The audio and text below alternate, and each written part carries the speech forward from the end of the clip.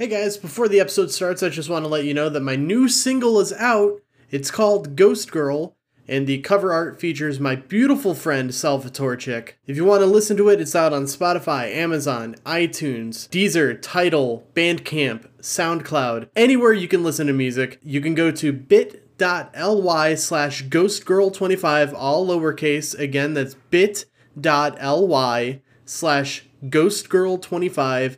The link will be in the show notes below, so you can click on it and boom, you're right there. I hope you guys enjoy it. And now, on with the episode.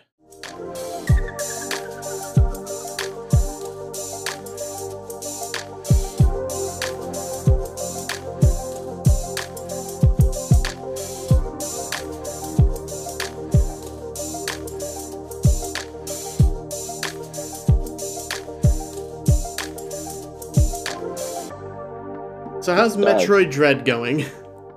Dying. Dying a lot? Fair amount. But I mean, like, currently dying. Ah. So yeah, I was trying to play a little bit of Super Metroid a while ago, but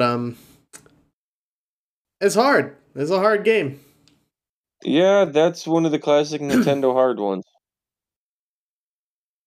I think I mentioned this before, but I really wish I could just get into Metroid.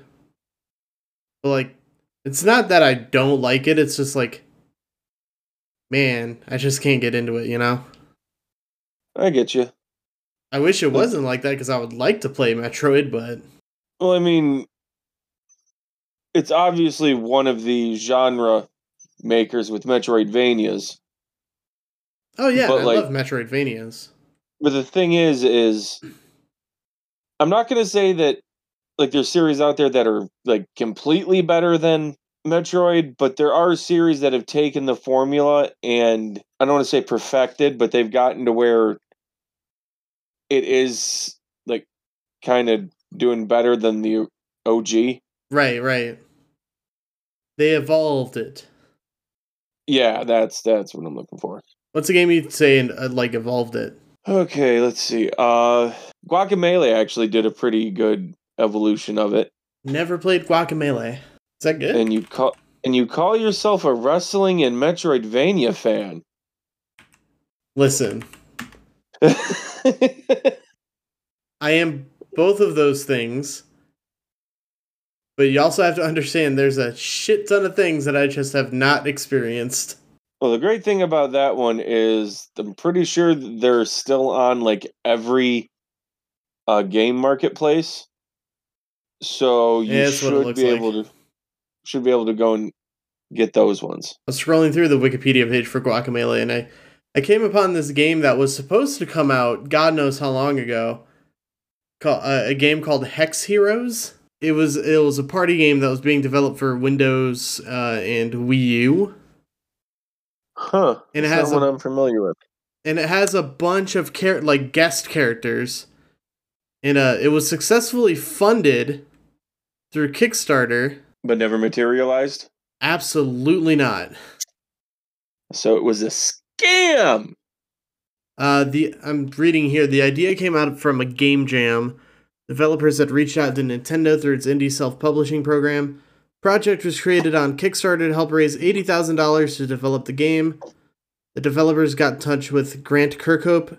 After a couple of months, brought him on board. He's a video game composer, best known for his work on Banjo-Kazooie. Gotcha. Cameo characters, which the developers wanted to include, but were unable to, were Beck, Shantae, Raz, and Steve. I don't know who Beck, Raz, or Steve... Oh, Beck is from Mighty Number 9. Raz, I'm guessing, is Psychonauts. Yeah. And then Steve is Minecraft. On April 24th, Who would have guessed that fucking Minecraft would have blew up like it did? Right?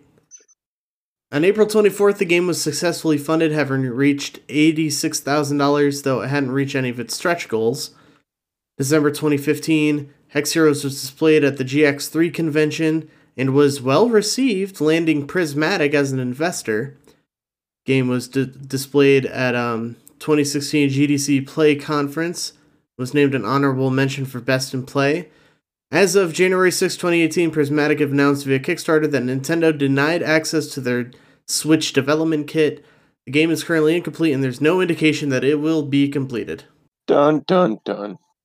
Here are all the characters that were supposed to be in there. Alicia from Heart Forth. I've never heard of that. Zoya Not one I'm familiar with either. Zoya from Trine. Aaron and Danny from Game Grumps, including Ross and his cat Orf. Juan from Guacamelee.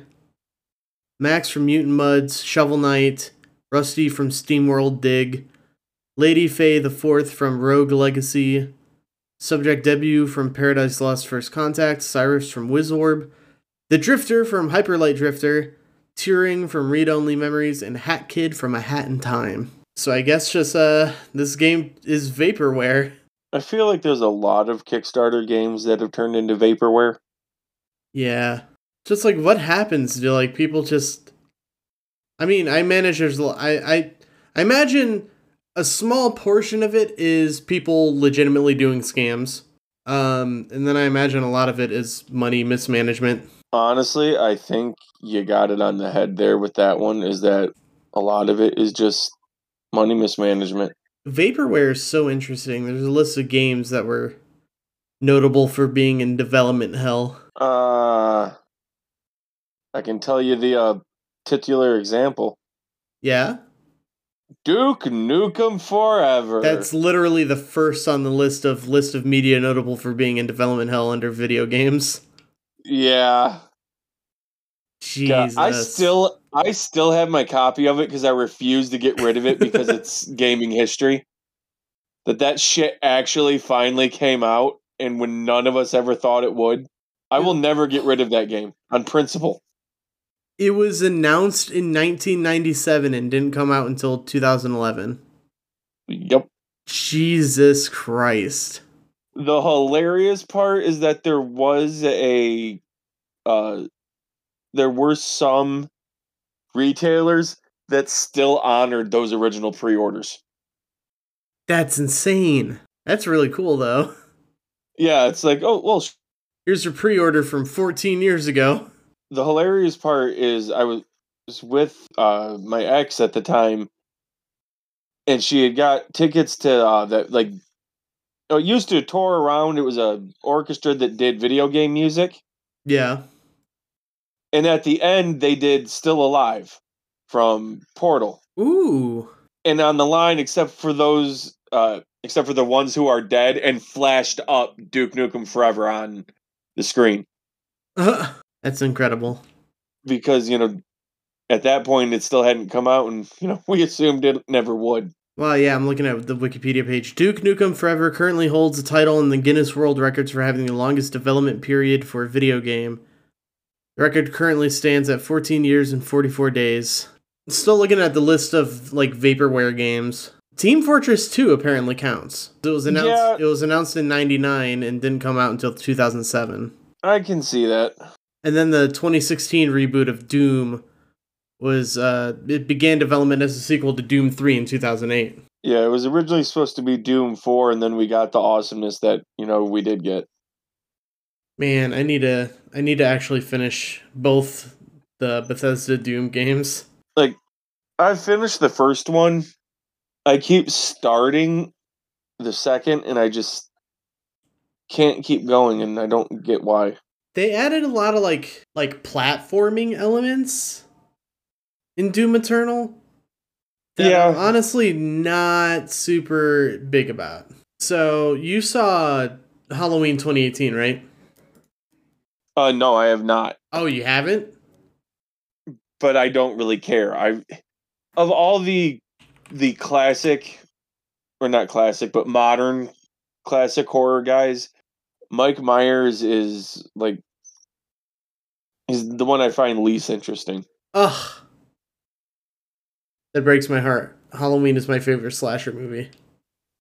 See, I'm not saying they're bad. It's just he's a big, tall, scary dude.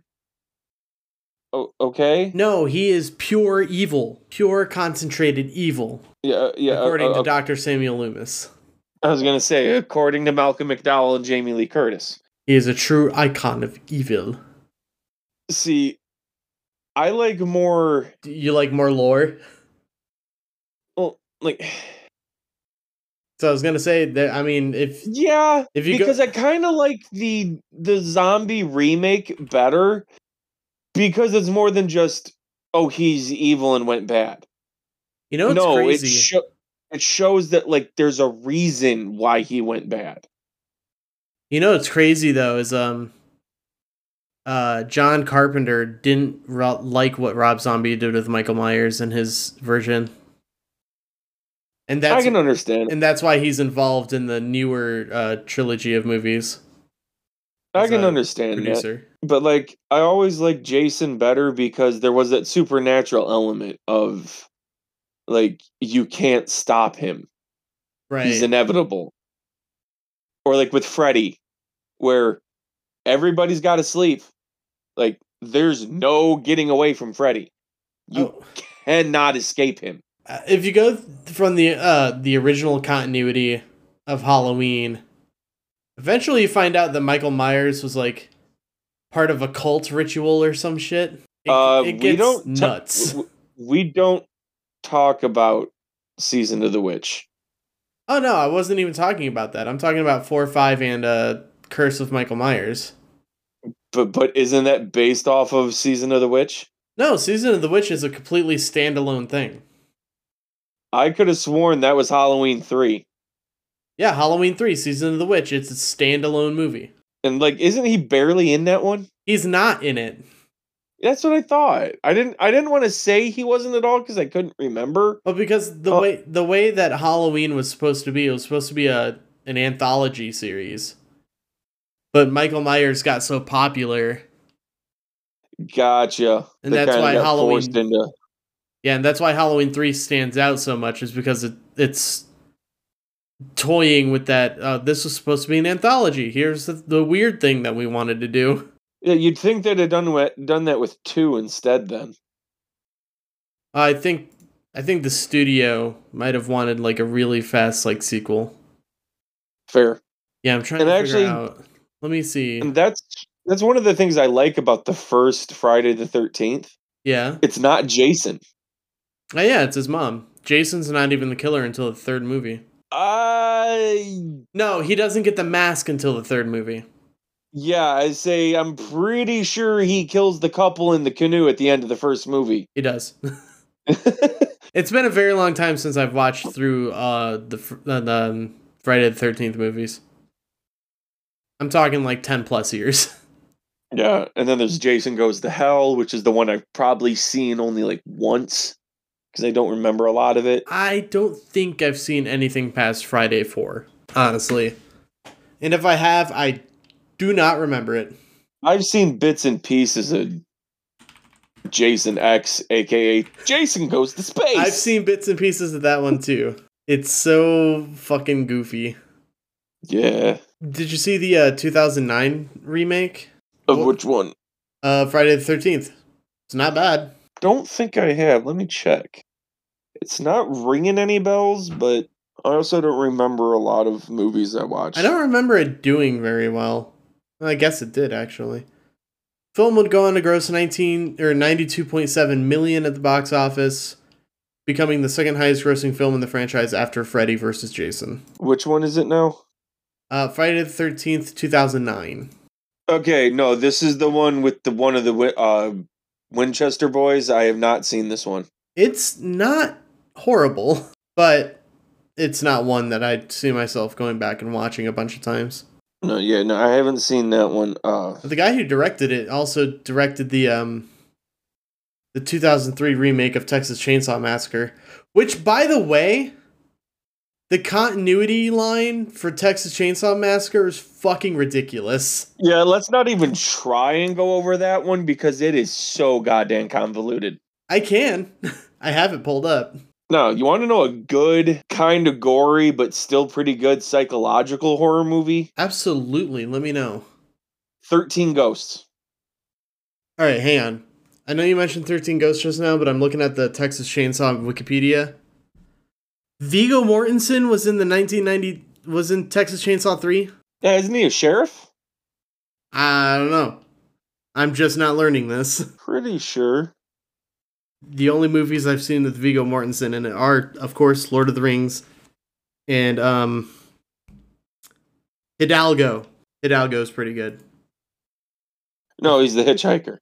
All right, but yeah, 13 Ghosts, is that on my list of... It is not. I need to write this down. Have you not seen that one? I have not.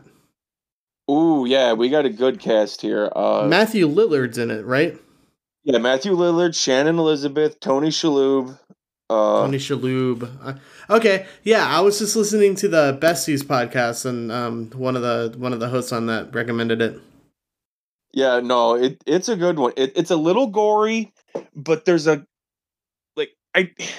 it's not a thriller, but I don't know how else to describe it other than psychological, because it has a lot of it plays on a lot of like psychological fears, like the characters themselves and what they go through. Mm-hmm. Like I really don't want to go over a lot of it, so because like I want you to go in not knowing anything. Got it. Let me just Although let me just close the Wikipedia page for it. Looking it up, it does put it under horror/thriller. So let's see what Letterboxd says. It actually is a remake. I'm just going to read the little blurb. A state-of-the-art remake of the classic William Castle horror film about a family that inherits a spectacular old house from an eccentric uncle. There's just one problem. The house seems to have a dangerous agenda all its own. Trapped in their new home by strangely shifting walls, the family encounters powerful and vengeful entities that threaten to annihilate anyone in their path. Okay, I want to read this really good review somebody left on Letterboxd for 13 Ghosts.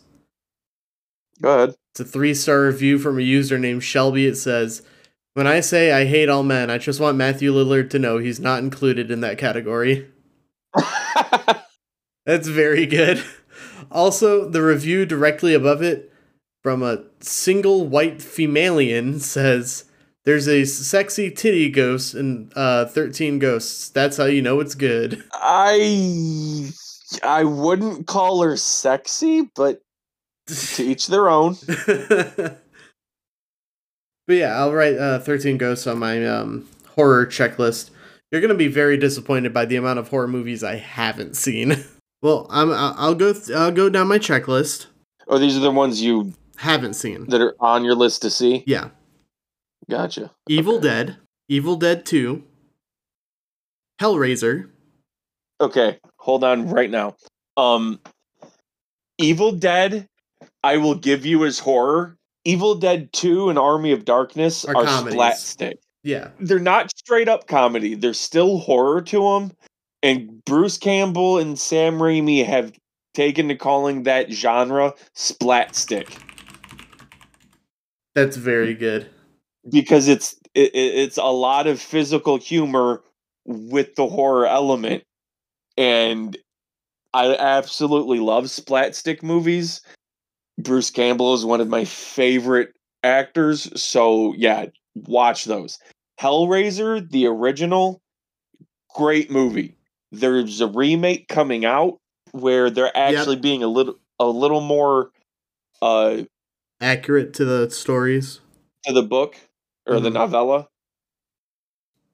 because they're taking in the novella, Pinhead isn't even actually a named Cenobite. Yeah, aren't they just they're just unnamed. Well, not all of them. Some get named, some don't. Yeah. But during production, the Cenobite got the nickname Pinhead and it stuck and he became like the leader. Oh, okay. To the point that Clive Barker later on in a couple other books that are set in the same universe refers to him. I don't think straight by Pinhead, but like I think it's the Black Priest or something like that. I do just want to mention, because you brought up a splat stick. You know how that's how Peter Jackson got his start. The man who directed Lord of the Rings got his start doing splat stick movies. I didn't know that. Yeah, and they're real fucked up, my guy. when we're talking horror movies, there is a very big definition for fucked up. Are we talking like American fucked up or European and Asia fucked up? I'm talking just like incredibly gory, fucked up. Okay, American fucked up. Because European and Asian fucked up includes a Serbian film, and we won't Oh, talk about a Serbian film. yeah. I've heard too much about that movie. I do not plan on watching it. I have never watched it. I've heard enough. And anybody that is listening that wants to know about it, go look it up on your own. I ain't talking about it. Shit's that bad. But yeah, Peter Jackson's first movie is called Bad Taste, and it's about aliens that come to Earth with the intention of turning humans into food. Nice corny pun name. Then he did one called Meet the Feebles, otherwise known as Frogs of War.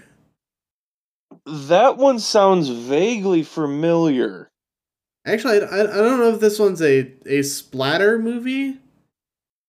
Yeah, it is. Okay, yeah. There's a scene where someone goes on a shooting spree with an M60. But it features okay, yeah, I know what one that. like Muppets. Yeah, So. it's one I know by reputation. I haven't actually seen it myself, but it is on my list to watch. And then there's Brain Dead. Probably the one that people know the most. It's a zombie comedy. A zomcom. Yeah. A rom-com zomcom. Actually, I gotta put Brain Dead on my list. Because I actually do want. No, not Brian Dead, Brain Dead. Brian Dead, where a bunch of dead Bryans come after you. Okay, so back to my checklist. After Hellraiser, I have written down the 1979 Amityville Horror. Yeah. Either that or the remake. The problem I thought that was a sigh. I thought that was a sigh of disappointment. The problem I have with Amityville is for how long people claimed it was real. Oh, that's a discussion that's neither here nor there.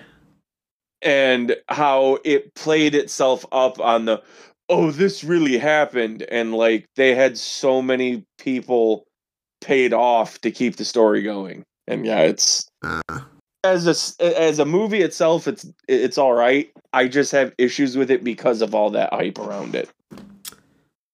After that, I have 1960s Psycho. Yeah, that's a good one, and the remake with I think it's Vince Vaughn. I think you're right. The 1998, yeah, Vince Vaughn. Hey, Viggo Mortensen is also in that. The crazy thing about the remake is that's literally shot for shot. Oh shit! Like there's no variance. It is literally the same exact shots, same exact everything, just new actors. So with that, it's really, do you want to watch the original actors or do you want to watch faces you're going to know? But it's otherwise the same movie. So it's still pretty good either way. You know, I'll put down plus remake here. The next movie, I don't know where you would place it in genre because David Lynch is weird. Just generally. Oh, but it is Eraserhead. Okay. Yeah, that's that. It's my friend Levi's favorite movie of all time. Yeah, they just keep it under horror indie. Yeah, Wikipedia says experimental body horror. I have issues when it comes to some body horror, and that's why I've never that is finished completely fair. Eraserhead. Mm-hmm. It's good. It's just I can't finish it. Like I get real like done in the way it's done, it gets to me, but like I can watch The Thing with no issue. So go figure. Alright, so after Eraserhead, we got The Exorcist. Because I haven't seen The Exorcist. I'm gonna read the book too. I got the book on Kindle Unlimited. Honestly, I would tell you to just read the book because unless you're severely religious, a lot of its impact isn't going to hit you. It's very much a product of its time. It is a good movie. It is a good horror movie when you look at it objectively. but it also very much played up on religious fears of the time. Right. Yeah, I get that. And due to the, not as big of, religious fervor in society anymore, it doesn't have the same impact. I still put it in the worth watching column. It's just like, I know you probably heard it's a great movie. Mm-hmm. Go in knowing that it's from a certain perspective that isn't so much there anymore. Gotcha. Next up, I have the original Texas Chainsaw Massacre. More disturbing than scary. From the clips that I've seen, because my uncle frequently watches it. From the clips that I've seen, yes. One of the best things with the original Texas Chainsaw is I don't think you actually ever see anybody die on screen. Really? If I'm remembering correctly, you only ever see Leatherface grab them, pull them behind a door, then you hear everything. So your brain fills in, and that's why it's so good, is because you're scaring yourself, not somebody else's version of scary. Right.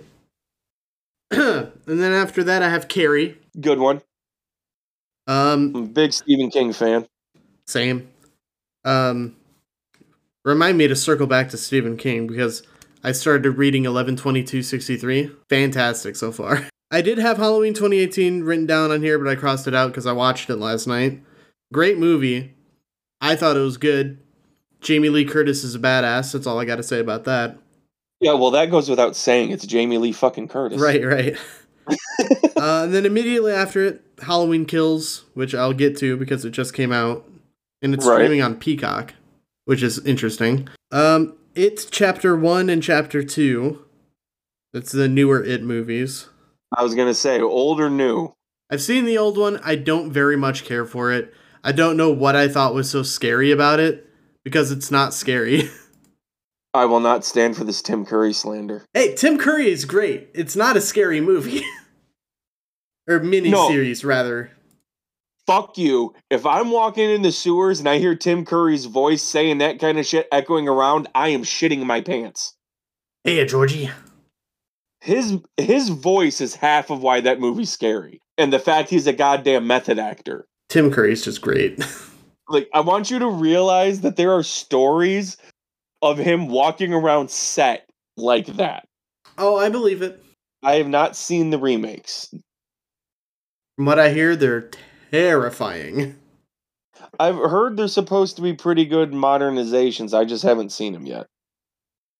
The wife has. She liked them. So another movie I had on here, but I crossed it out because I watched it a while ago, is a movie called Ghost Watch. If you're unfamiliar, it for Halloween 1992, the BBC decided to broadcast a paranormal investigation hosted by a British TV talk show legend as they try to uncover, quote-unquote, the truth behind the most haunted house in Britain. And the thing was, they did air this live, and they made it seem like a live, telethon broadcast. Yeah, I'm reading on it. It's actually a mockumentary. Yeah, but the thing is, people were so freaked out, they were calling in complaints to BBC, and I think, unfortunately, someone actually did commit suicide because of the movie, because it scared them so much. Yeah, it said this has never been repeated on UK television. Controversy. Although it was aired under the Screen One drama banner, its documentary style led many viewers to believe the events were real, causing much controversy after the show's airing. The BBC was besieged with 30,000 phone calls. Yep. Jesus. Yeah, 18-year-old factory worker Martin Denham, who suffered from learning difficulties and had a mental age of 13, died by suicide 5 days after the program aired. The family home had suffered with a faulty central heating system which caused the pipes to knock, which the ghost in the movie is called Pipes, and that's what he does to scare people, is bang on the pipes of houses. Yeah. So, wow. Yeah. And then, so basically, it took the stories about War of the Worlds and actually did it. And then it did cause a couple of cases of PTSD in some some younger children. Yeah, it says some of the scenes actually got quite graphic, so... Yeah, the whole thing ends with the TV host getting possessed by the ghost pipes and then, like, delivering this chilling just final monologue. I may have to add that one to my, Oh, it's pretty good. It's really good. The only issue I had with it is that it's a slow burn. Yeah, understandably, based on the style, like, reading about it, I can see why it would be. And, like, I guess maybe being, 20 years removed from the movie's original release, I didn't think it was that scary. Yeah, that's another thing, like, in the case of The Exorcist, a lot of these do have some product of the times. Yeah, but, I still gave it 4.5 out of 5 stars on Letterboxd, so... Right. After Ghostwatch, I have 1981's Possession. Don't think I've seen that one. It's not ringing any bells. I tend to go a lot more the B route when it comes to horror movies. From what I hear, Possession is absolutely terrifying. Like... And it's, like, top of most people's, like, favorite horror movies of all time. Like, I'm more like a, Puppet Master, Phantasm, fucking Killer Clowns from Outer Space, like, bad, cheesy horror. Yeah. After that, I have In the Mouth of Madness. Oh, the Lovecraft story. Yeah. There's a whole, like, unofficial trilogy John Carpenter did. Yeah. That I think starts with The Thing, and then it has At the Mouth of Madness, and then one other movie. Didn't he pull some of the assets from The Mouth of Madness for a different movie, too? I don't know. Could have sworn that he did. I guess it's technically... Oh, yeah. I don't know why I said At the Mouth of Madness. It's in. Not that it really matters.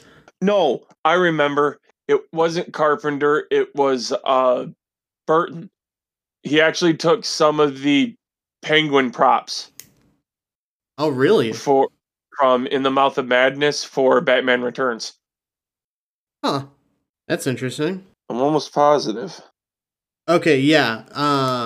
In the Mouth of Madness is part of Carpenter's Apocalypse trilogy, which it's The Thing, In the Mouth of Madness, and Prince of Darkness, which I just added to the list. After that, I have As Above, So Below. A lot of my friends have been watching that recently, and they say it's very good, and I like a good claustrophobic horror movie. Oh, and it's found footage, so that should be fun. Nope. No thanks. Oh, you don't like found footage movies? I can't stand found footage movies. I find them dumb as shit. Damn.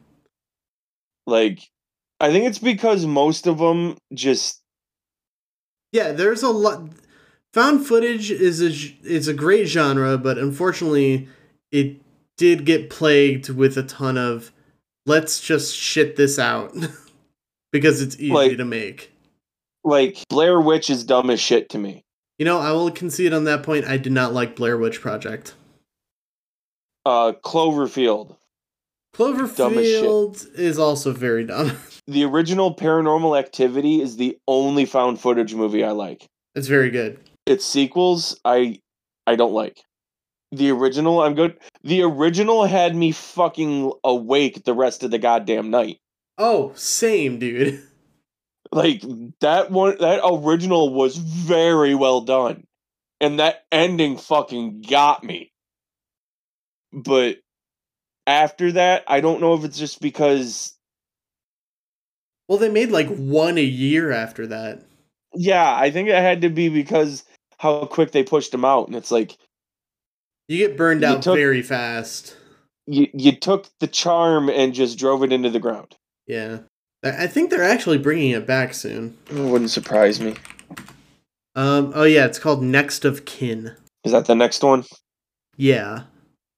Premise. The film follows a young woman trying to discover what happened with her mother, who disappeared years ago, until she discovers the terrifying truth about her mother's past.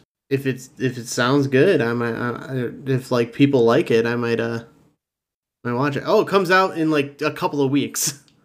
Oh, there you go. On Paramount Plus. And I think theaters? Nope. Movie will be released exclusively on Paramount Plus. All right. So after As Above, So Below, I have Trick or Treat. That definitely sounds like a B1. I know my uncle likes it very much. It's about that little kid that has like the bag over his head that kills people. That's not ringing bells. Oh, it's an anthology horror comedy. Yeah.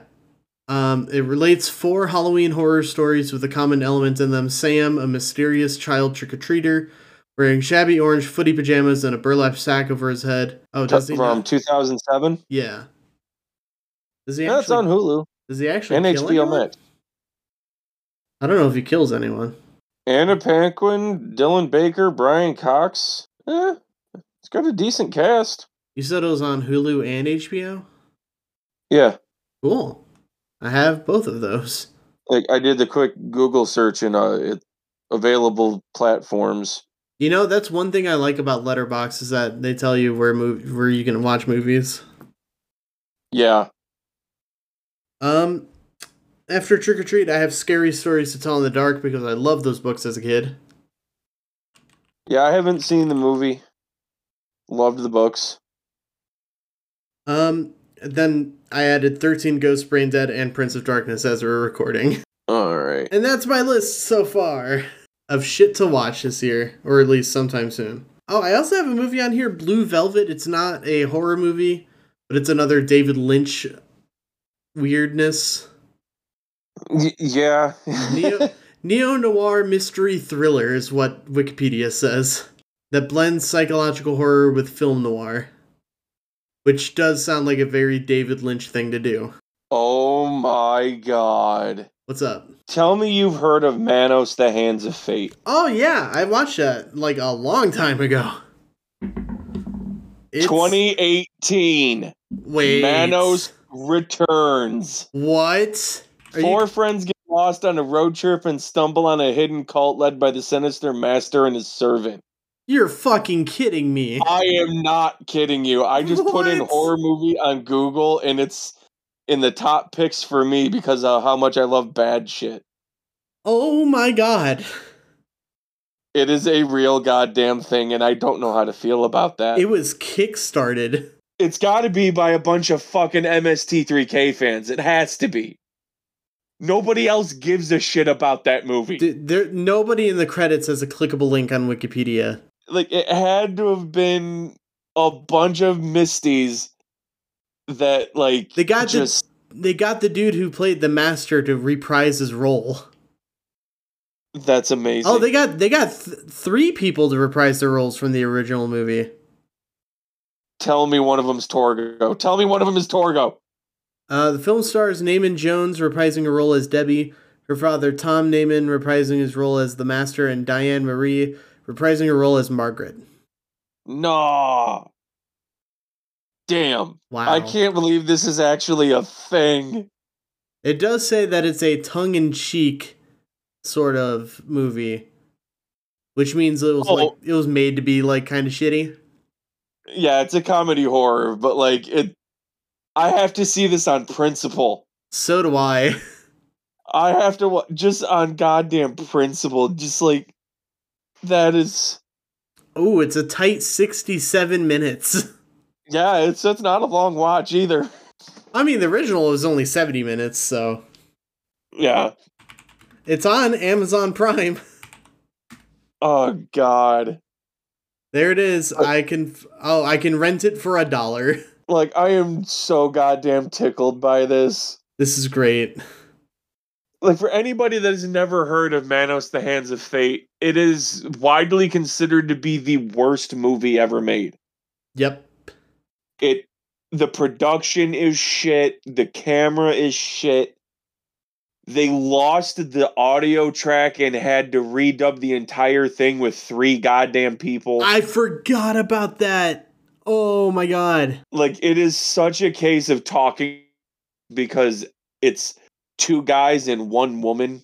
If you're going to watch it, I almost have to advocate watching the MST3K episode because you are not going to make it through. It is that bad without it. Wait. There's a movie that came out between the original and Manos Returns. It's called Manos: The Rise of Torgo.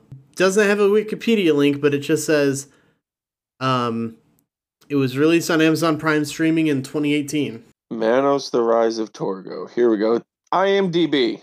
It is a comedy horror done as a prequel. Yep. I'm almost confident in saying that it had a lower budget than the original, and that is a goddamn claim. Because I believe the original, for when it was made, was only like 26 grand. This is fucking nuts, dude. Thank you for telling me that this exists. I'm glad I found out it exists. No, $19,000.66 was its budget. Whew. Yeah, I'm putting Manos Returns on my watch list. I do have to rewatch the first one, but I mean, I'm fine with doing that. Yeah, if anyone doubts anything, this is like basically like the horror movie version of like The Room. There's also from 2010, Manos: The Search for Valley Lodge, which I don't think ever got off the ground. He began in 2010. Writer-director Rupert Talbot Munch Sr. began work on Manos: The Search for Valley Lodge. Yep. Tom Naiman in a cameo reprising his role as the Master. His daughter, Jackie Naiman-Jones, reprising Debbie, and Diane Mayrie, reprising Margaret, and Bernie Rosenbaum, who played the teenage boy in the original film during the 2 makeout scenes. Gene Snitsky and Maria Kanellis are supposed to be in it. Along with UFC fighter Ryan Big Deal Jimmo. What the fuck? But yeah, by the end of 2014, project was scrapped. But Gene Snitsky and Maria Kanellis? I almost wish that would have been made, because, like, holy fuck. like, there's something about bad movies, but then there's bad movies with wrestlers in them. Right. Oh my god. That's insane. Which, if we want to bring up bad movies with wrestlers, we kind of have to talk about Roddy. Oh, and fuck, what movie was he? I can't ever remember. The two that immediately come to mind are They Live and Hell Comes to Frogtown. They Live, that's the one. No, I would not call They Live bad, just heavy-handed. Right, because that's the one where he puts on the glasses and sees all the aliens controlling shit, right? And all the consume, buy. It's like, yeah. Well, this is definitely not about capitalism.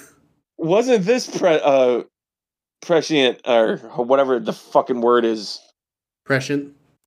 Yeah, because, like, gee, this isn't fucking modern times. Yeah, it's definitely like a... It's like, oh, you want a movie about capitalism? Bah! And the thing is, that movie is why we have the line, I'm here to do 2 things, kick ass and chew bubblegum. And I'm all out of bubblegum. And I'm all out of ass to chew. I'm here to kick gum and chew ass, and I'm all out of ass. You sure you got that one right? Yeah, don't worry about it. It's fine. You know what I need to see, because it's a bad movie with a wrestler in it. I want to See No Evil. That one actually isn't that bad. Like, it's not great, but it's not egregiously bad either. I put it in as solidly decent. You know another movie that I would put as solidly decent with a name you might... They're not a wrestler, but they are a heavy metal singer.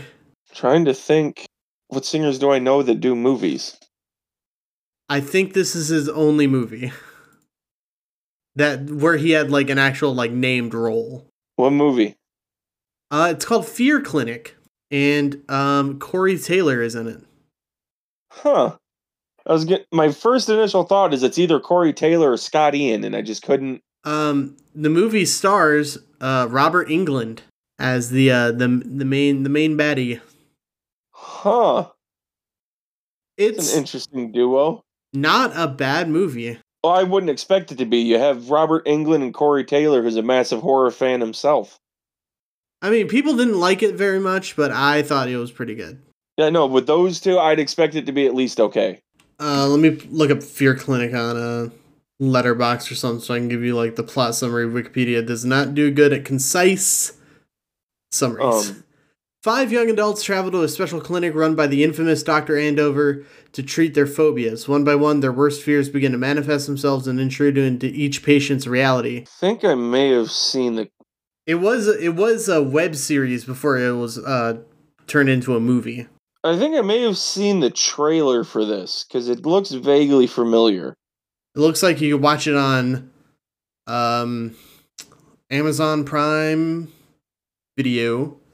You can also get it on YouTube and Google Play Movies for $2. It's free on Vudu. Oh, yeah. There it is. I skipped over that. Okay, here's a question. The original Gremlins. Yes. Do we count that as horror or Christmas movie? Oh, you can't do this to me. This is just like, oh, is Die Hard a Christmas movie? Yes. There's no argument there.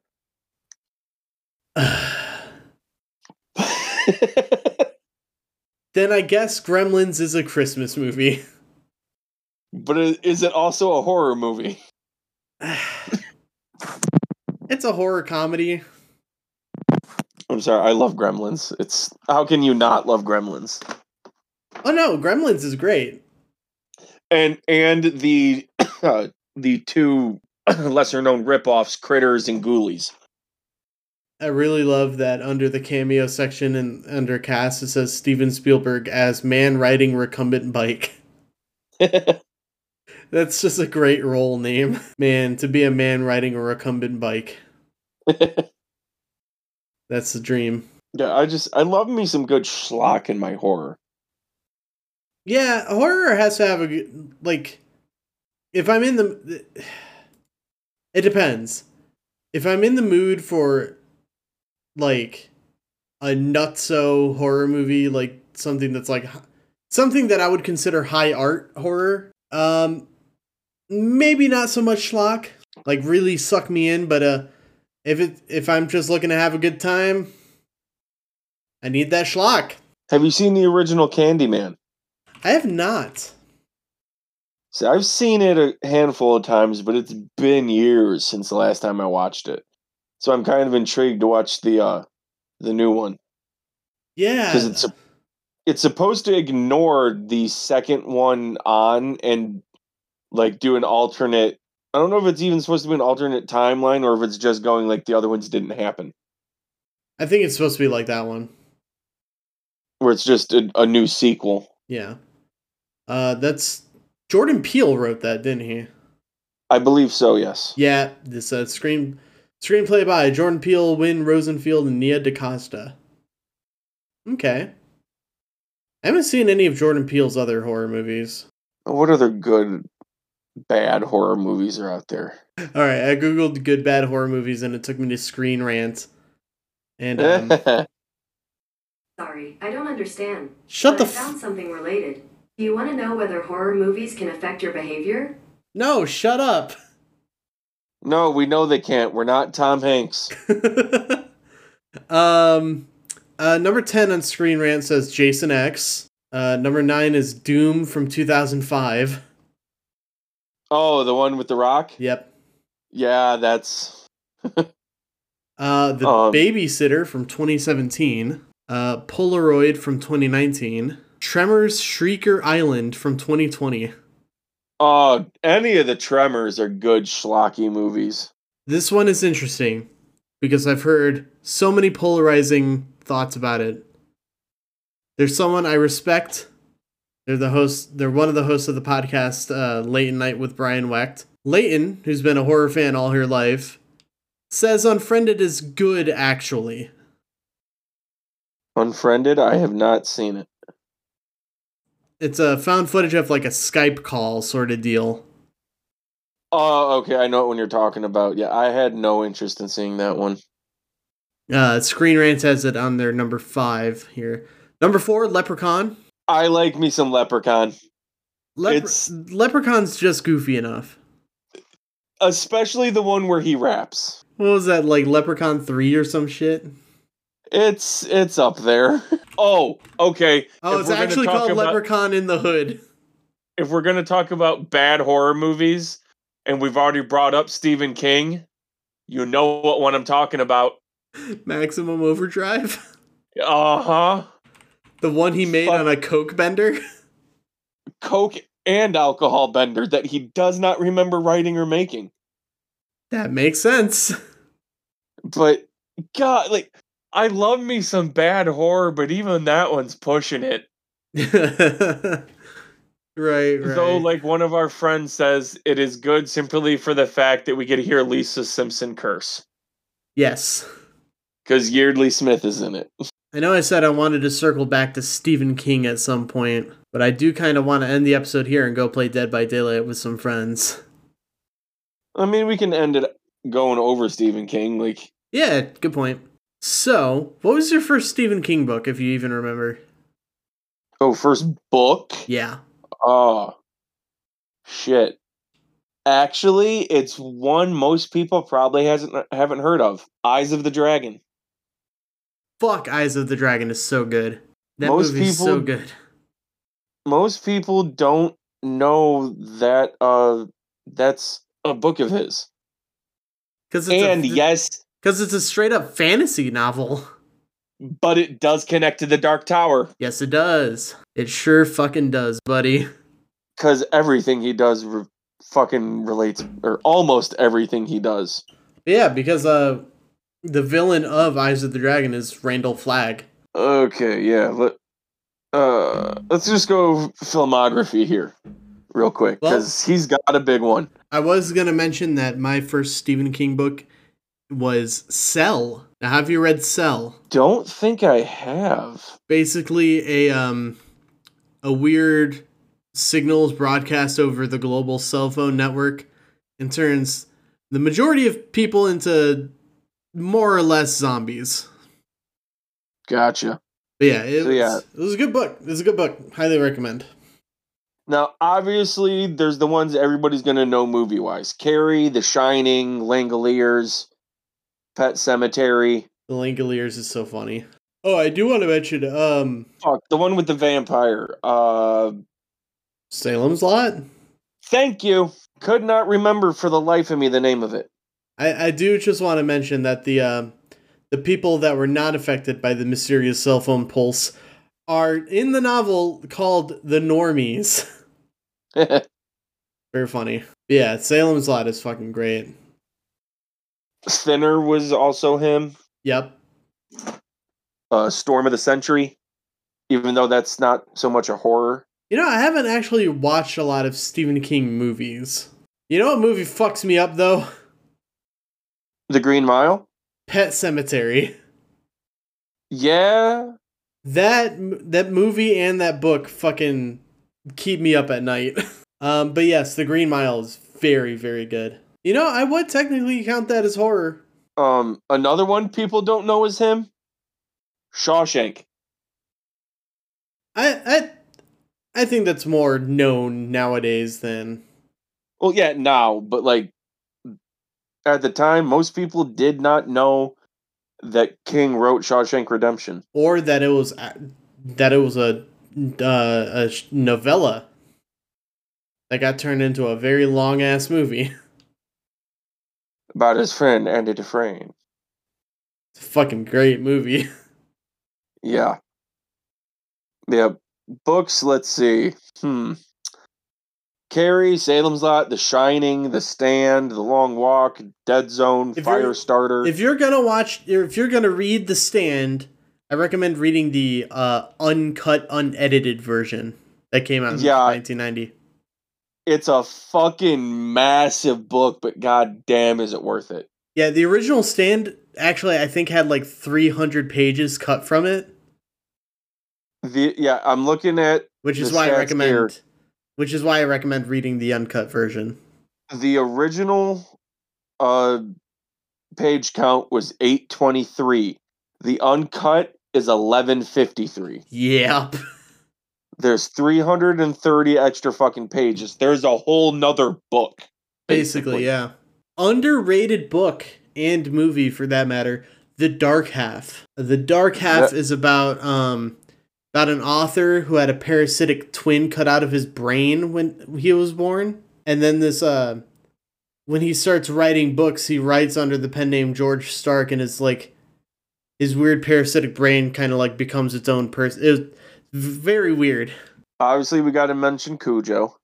Cujo's great. That book, that's another book that kind of fucked me up for a bit, honestly.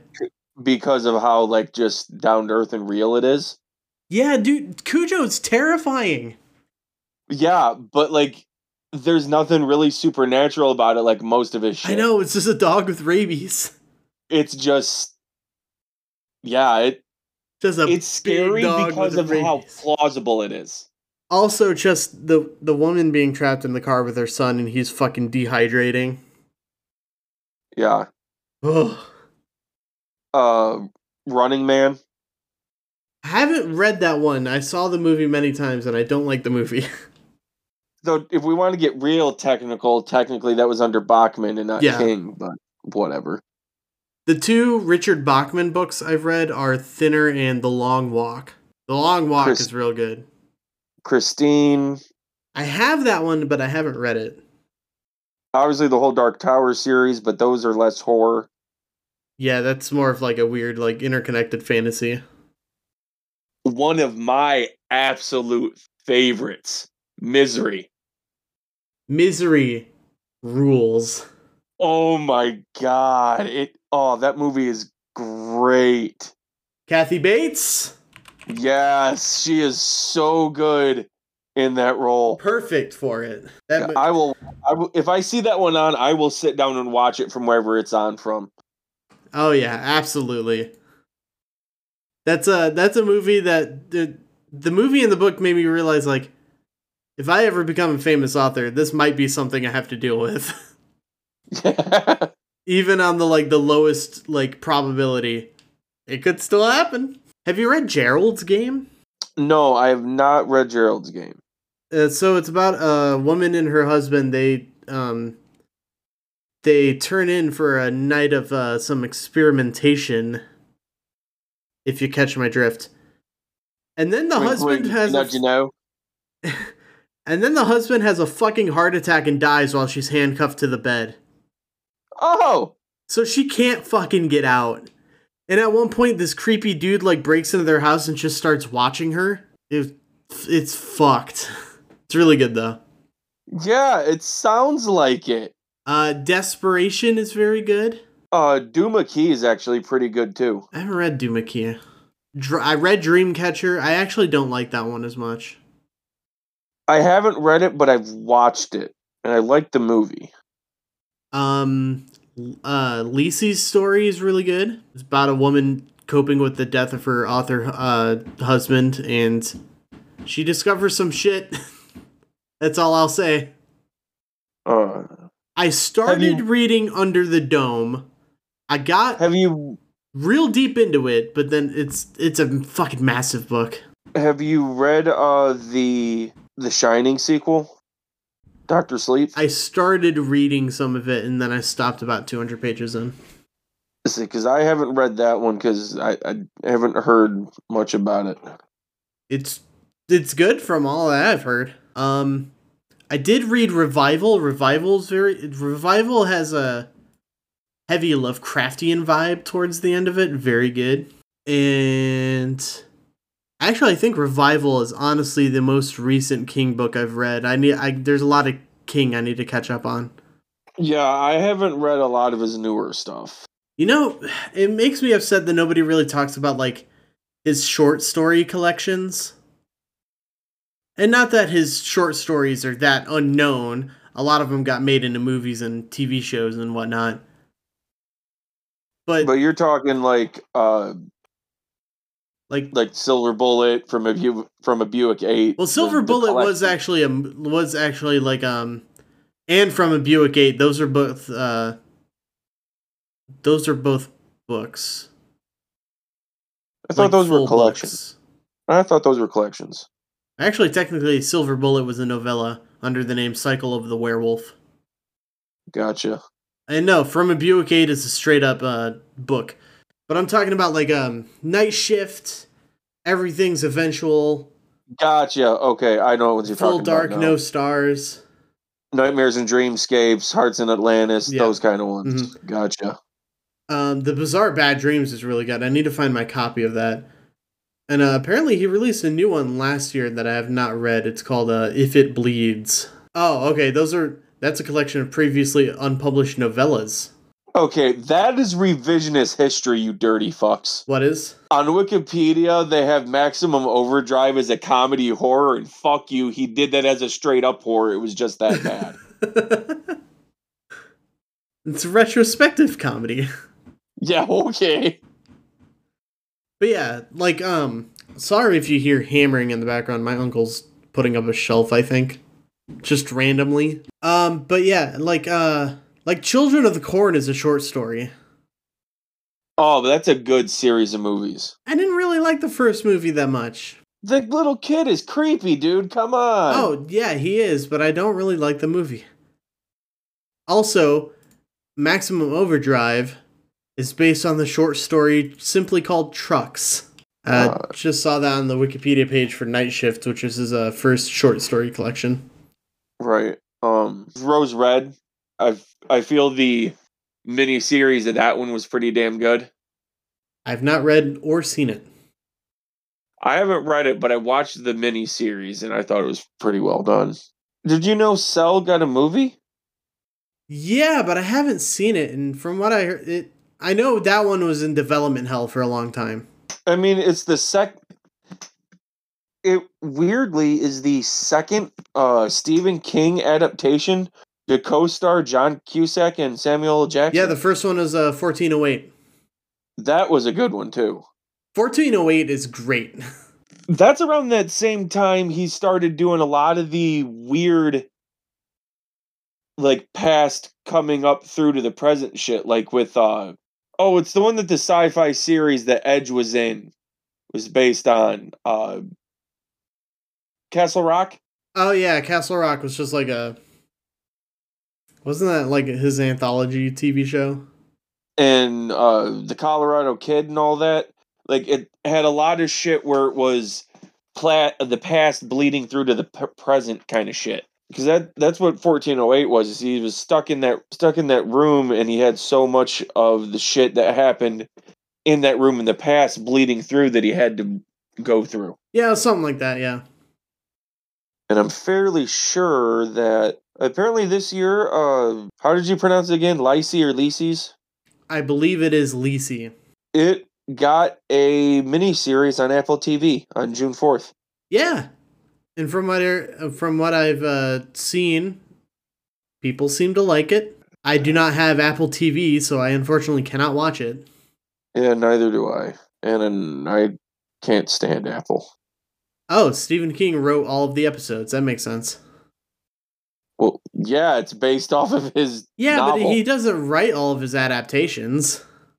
Most of them he actually is involved in to a major degree. Yeah, but usually not as a writer. Okay, fair. But yeah, you could probably get a fucking free trial of Apple TV, right? Probably. Yeah, it's a 7-day free trial, so maybe I'll just get that to watch Lacey's story and then bail. That book is really fucking good.